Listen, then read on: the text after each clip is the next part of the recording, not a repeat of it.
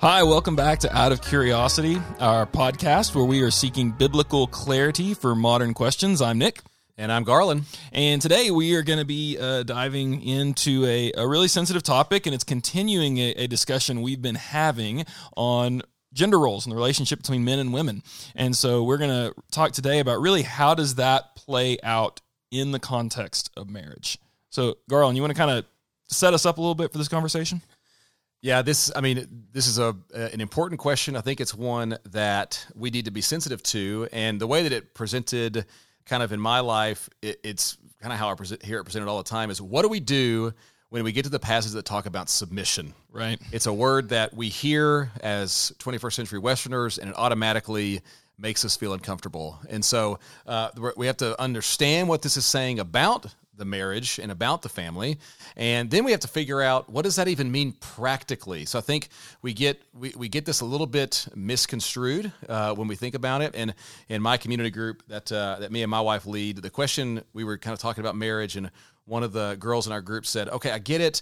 Like, I understand what the word means. I see that it's there, but what does that even mean practically? I don't know. And that began a really interesting question for me, is what does this actually mean practically? And the answer might be a little bit surprising. And so that's what we want to take a look at. Okay, so where do we start? Well, yeah, I think first we got to get just a handful of guardrails before we have the conversation. The first one is, we saw, as we looked at gender in the image of God just a few episodes ago, that both men and women are made in God's image. I think we can start there. So both are comprise the image of God, and both are equally affirmed as in the image of God. So we've covered that on other grounds. The second that we need to recognize and see is, when we read the Genesis account, there's something really beautiful about when the man has his wife brought to him. When woman is brought to him, there's a unity and a closeness and a connection. There's an eye-to-eye nature of this that's really beautiful, and I think that most of us, when we see it, we go, that's really cool. And we covered that also in one of our previous episodes. But the third guardrail is, something's gone wrong.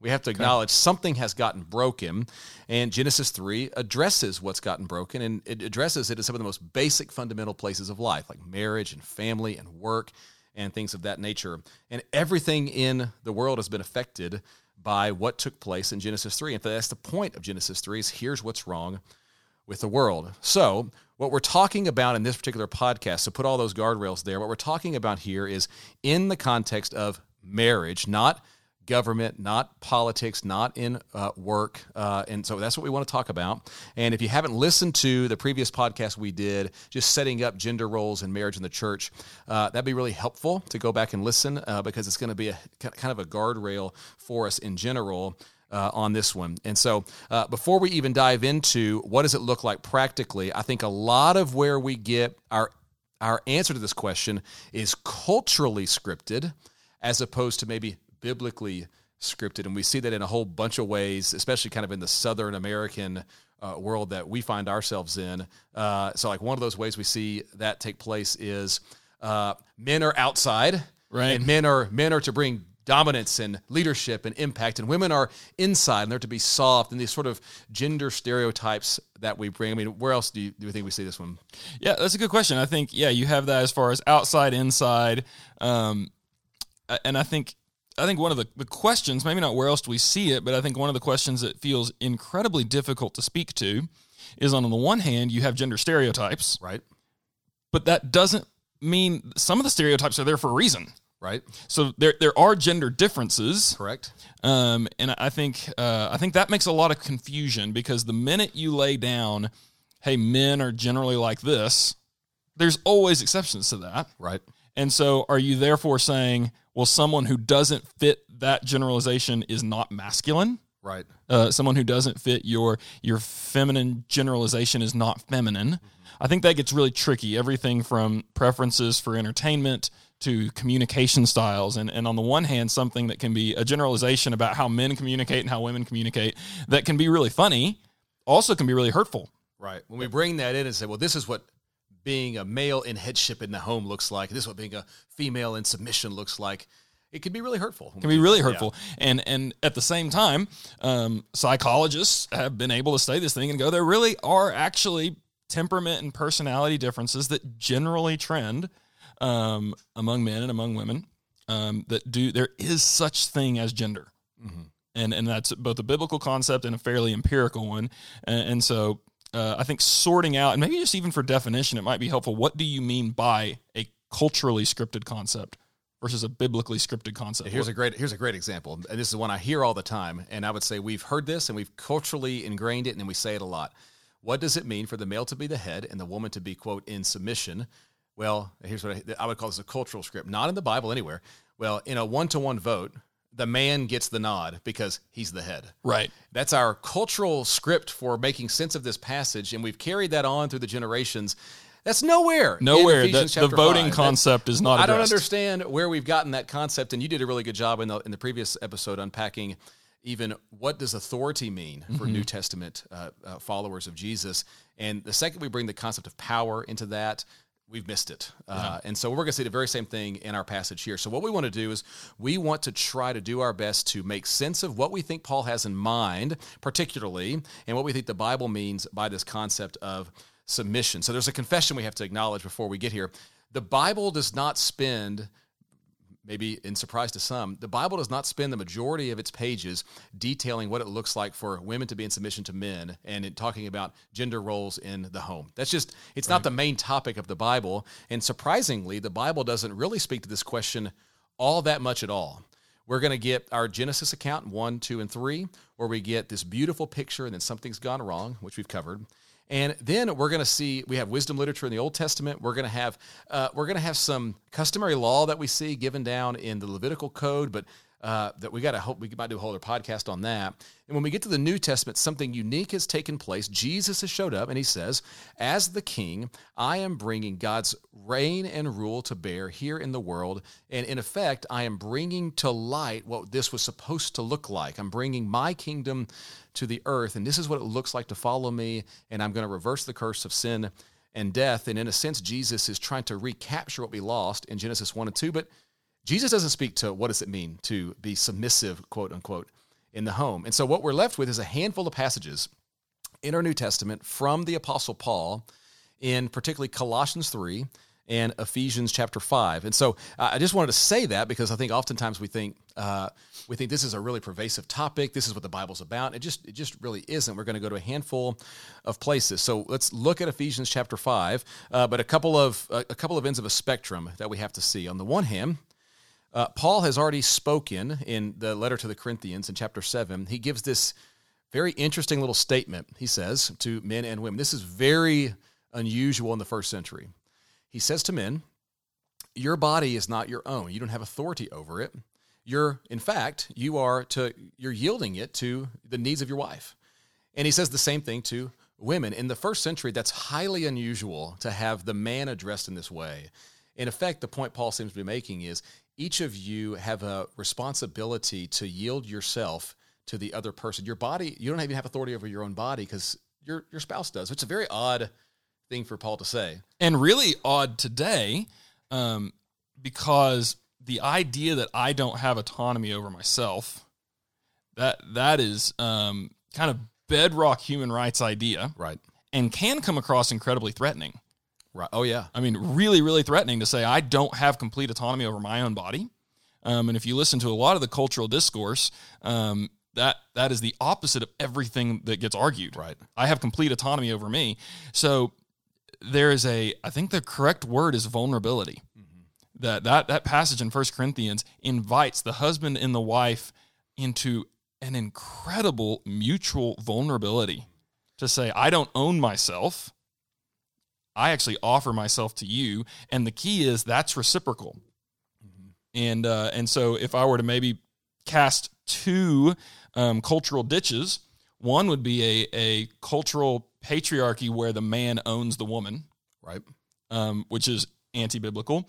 The other is a kind of democratic autonomy, individualist, where I own myself, you own yourself, and I'm going to defend my turf. This view of marriage is pretty radical. It's beautiful. It's really beautiful. And we might say, while it is challenging both to the ancient culture and the modern culture, it fits perfectly in line with basically everything Jesus was about. Yes. Paul will say it in the Philippian letter, to do nothing from selfishness or empty conceit, but with humility, consider others' needs more important than yourself. It's the mantra of Jesus and his kingdom ethic. And so in a Christian worldview, it fits really beautifully. I think you're right to bring that up. And I think it also is important to acknowledge that what this is not advocating is a kind of codependency. Right. Where my personality disappears. Right. There is still differentiation.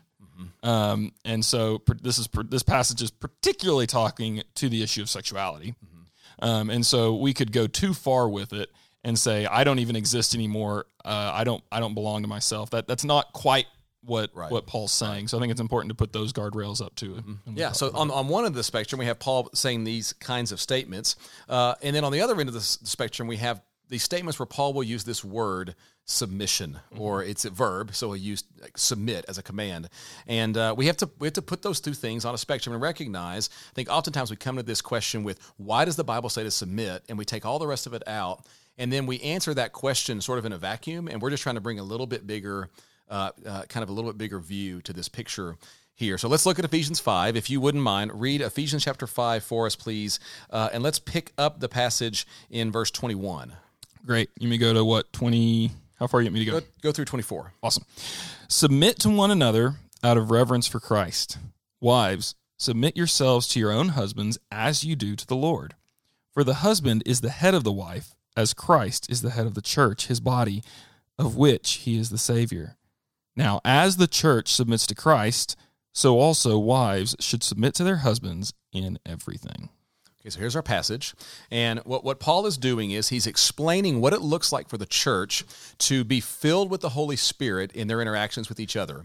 And what's interesting about this particular section of Scripture is the verb submit here in verse 22. That verb actually is not even supplied in the verse itself in the original language. It's a carryover from verse 21. So Paul has been expounding what it looks like to be filled with the Spirit, and he describes being filled with the Spirit as speaking to one another with psalms and always giving thanks, this sort of general understanding of gratitude to the Lord, which will express itself in submitting to one another. And so there's this concept in the church that each of us has a responsibility, each of us has an obligation to, as we saw in the Philippian letter, to consider others' needs before ourselves. And then in that same thought, this word that Paul uses in verse 21, submitting to each other, he then applies it to particular categories in groups within the church. He's going to talk to husband and wife, parents and kids, and then slaves and owners, this kind of concept in the first century world. And so he takes the concept of submitting to each other, and he carries the verb into verse 22.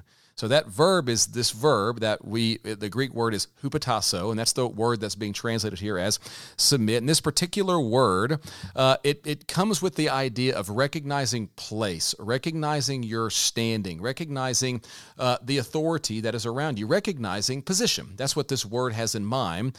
It can be synonymous with obedience. The word can be synonymous with obedience because for somebody to recognize a particular position if there's somebody who's over them in let's say a military situation, if you have somebody who's over you in rank, then your responsibility is to obey them because they're the ones commanding you.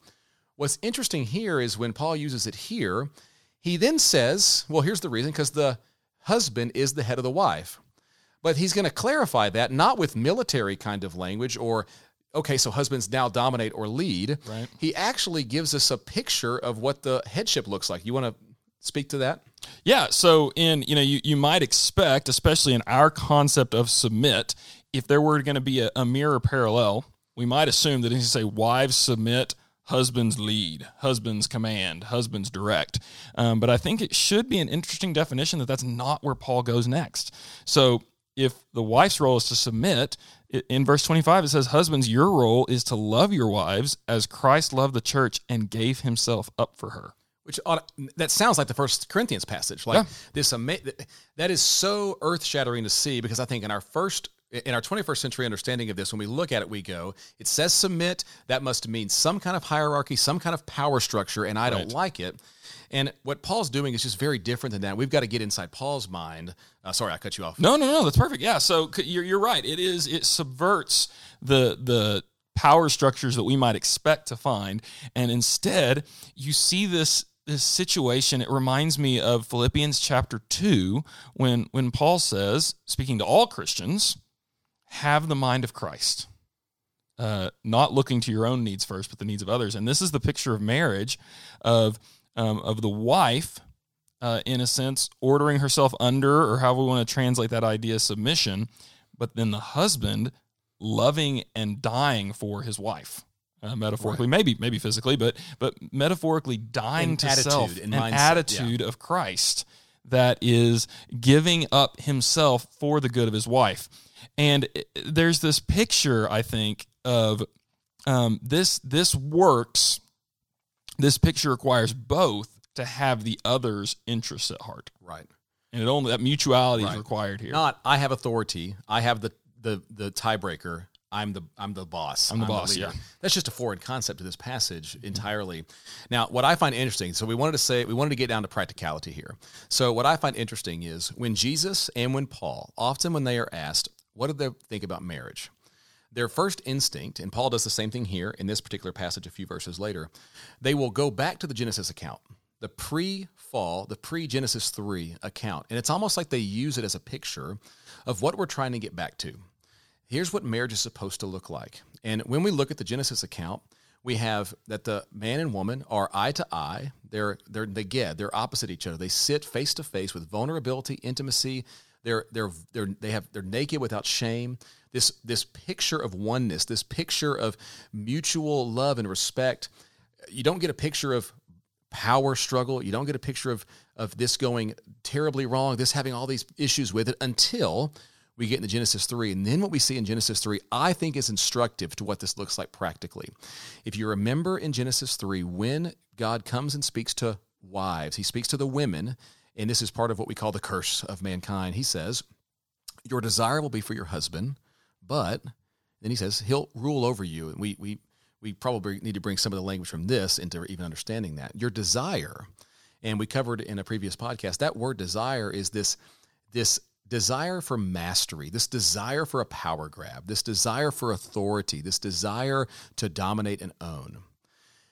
It's interesting to me that when Paul and when Jesus want to speak about what we're trying to do with marriage, they always point back to the pre-fall picture. So, as I was wrestling through what does this look like practically in my community group and just in my life, I think the realization dawned on me, and this has been instructive, I think, as I've navigated this pastorally. What Paul has in mind, and what I think the Bible has in mind, is we're trying to recapture in marriage what we lost in Genesis 3. What is the thing that we see as an effect of that fall? Women desire for mastery.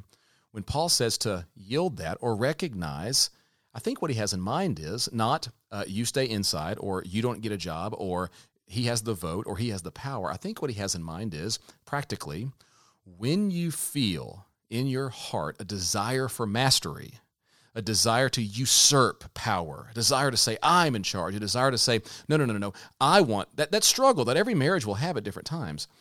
When you feel that in your heart, that's the thing you're yielding. That's what you're submitting, because it's going to bring us back to this vulnerable kind of mutual submission, oneness, awesome place. And I think that's what Paul has in mind. I think that's what the Bible has in mind for when women feel this desire for power in their marriage, this desire to dominate their husband. That's the thing they're yielding. And that's as practical as I think Paul would have us take it. And that actually is really instructive, because every woman I've talked to, when I've explained this aspect of this to them, they go, that makes that, I feel that. I really do feel that. And it was helpful to kind of unlock, I think, what Paul actually has in mind here. Yeah, I think that is so helpful. And if you take your same cue from the fallen description of Genesis 3, and I think it's important to notice, Genesis 3 doesn't give commands.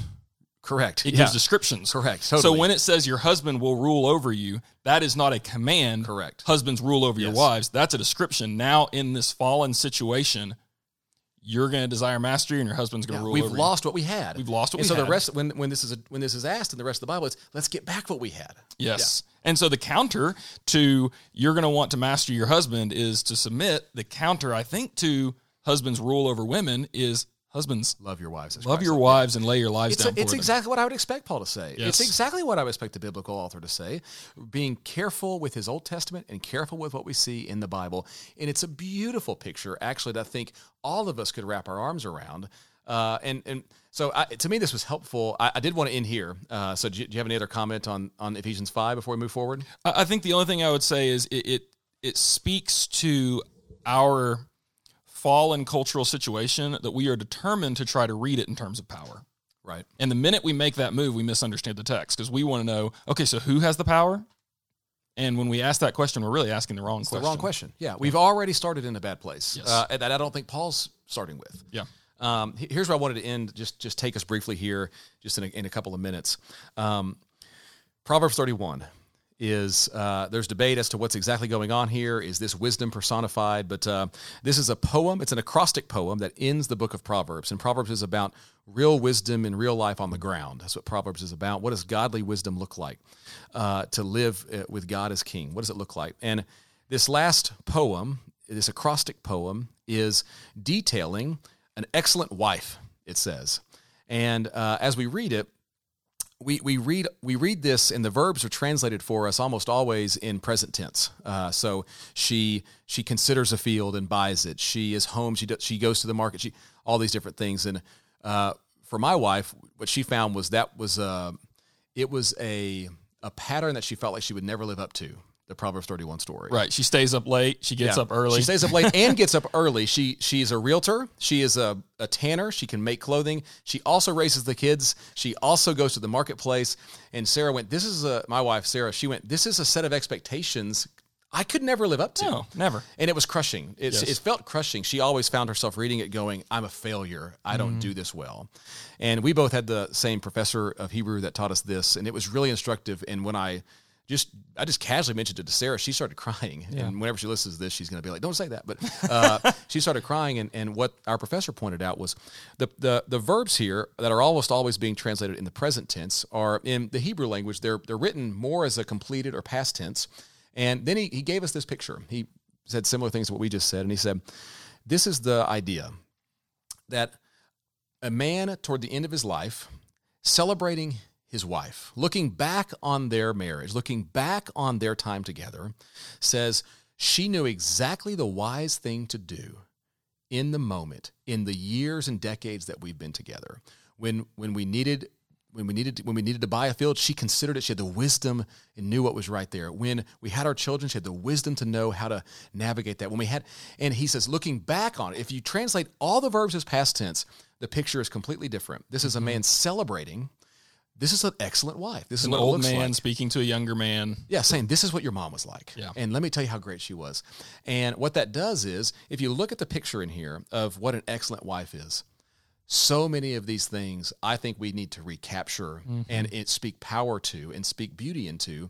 And not, we've taken the biblical narrative and said women are to submit and obey and get in the house. Yeah. And we've just missed, I think, the story of what the Bible's talking about. And this is such a beautiful picture of, I think, what an excellent wife looks like. And our context has been, what does this mean in the context of man and wife in the home? And so I just thought that's helpful and instructive for us to end there because this is a really beautiful picture. It really is. And I think the aim then would be that a healthy Christian marriage leads to a wife flourishing in all of her gifts. Yeah. In all of her giftedness. And that's what a husband who serves her well does. And a husband who says, there's no one like her. Yeah. Like, that's an awesome picture, and the Bible is consistent with its picture of what this looks like. And so we just wanted to speak to that briefly here as best we could. Well, that's been really helpful, and I pray that it's helpful for people listening as we've sought to bring some biblical clarity to the modern question. Thanks for listening to Out of Curiosity. Thanks for listening to Out of Curiosity as we discussed what do gender roles look like in marriage and family.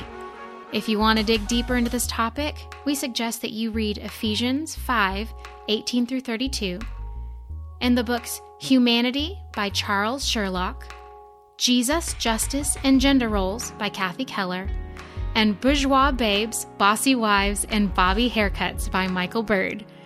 If you want to send in a question or contact us, go to oocuriosity.com and follow us on Instagram at oocuriosity. Be sure to subscribe to keep up with future episodes.